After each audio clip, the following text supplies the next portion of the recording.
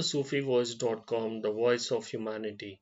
Verse 11. Here with a loaf of bread beneath the bough, a flask of wine, a book of verse, and though. Beside me singing in the wilderness, and wilderness is paradise you know.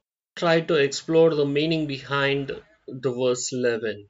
In the first sentence, when the poet has used here, he is referring to the isolated place of the verse 10. And he says, in that isolated place, with a loaf of bread and bowl, a flask of wine. So here, wine symbolizes the life force which can be created by meditation or prayer, and a book of verse. So when you acquire or when you meditate, you will get knowledge out of it. So here book symbolizes that knowledge acquired from meditation.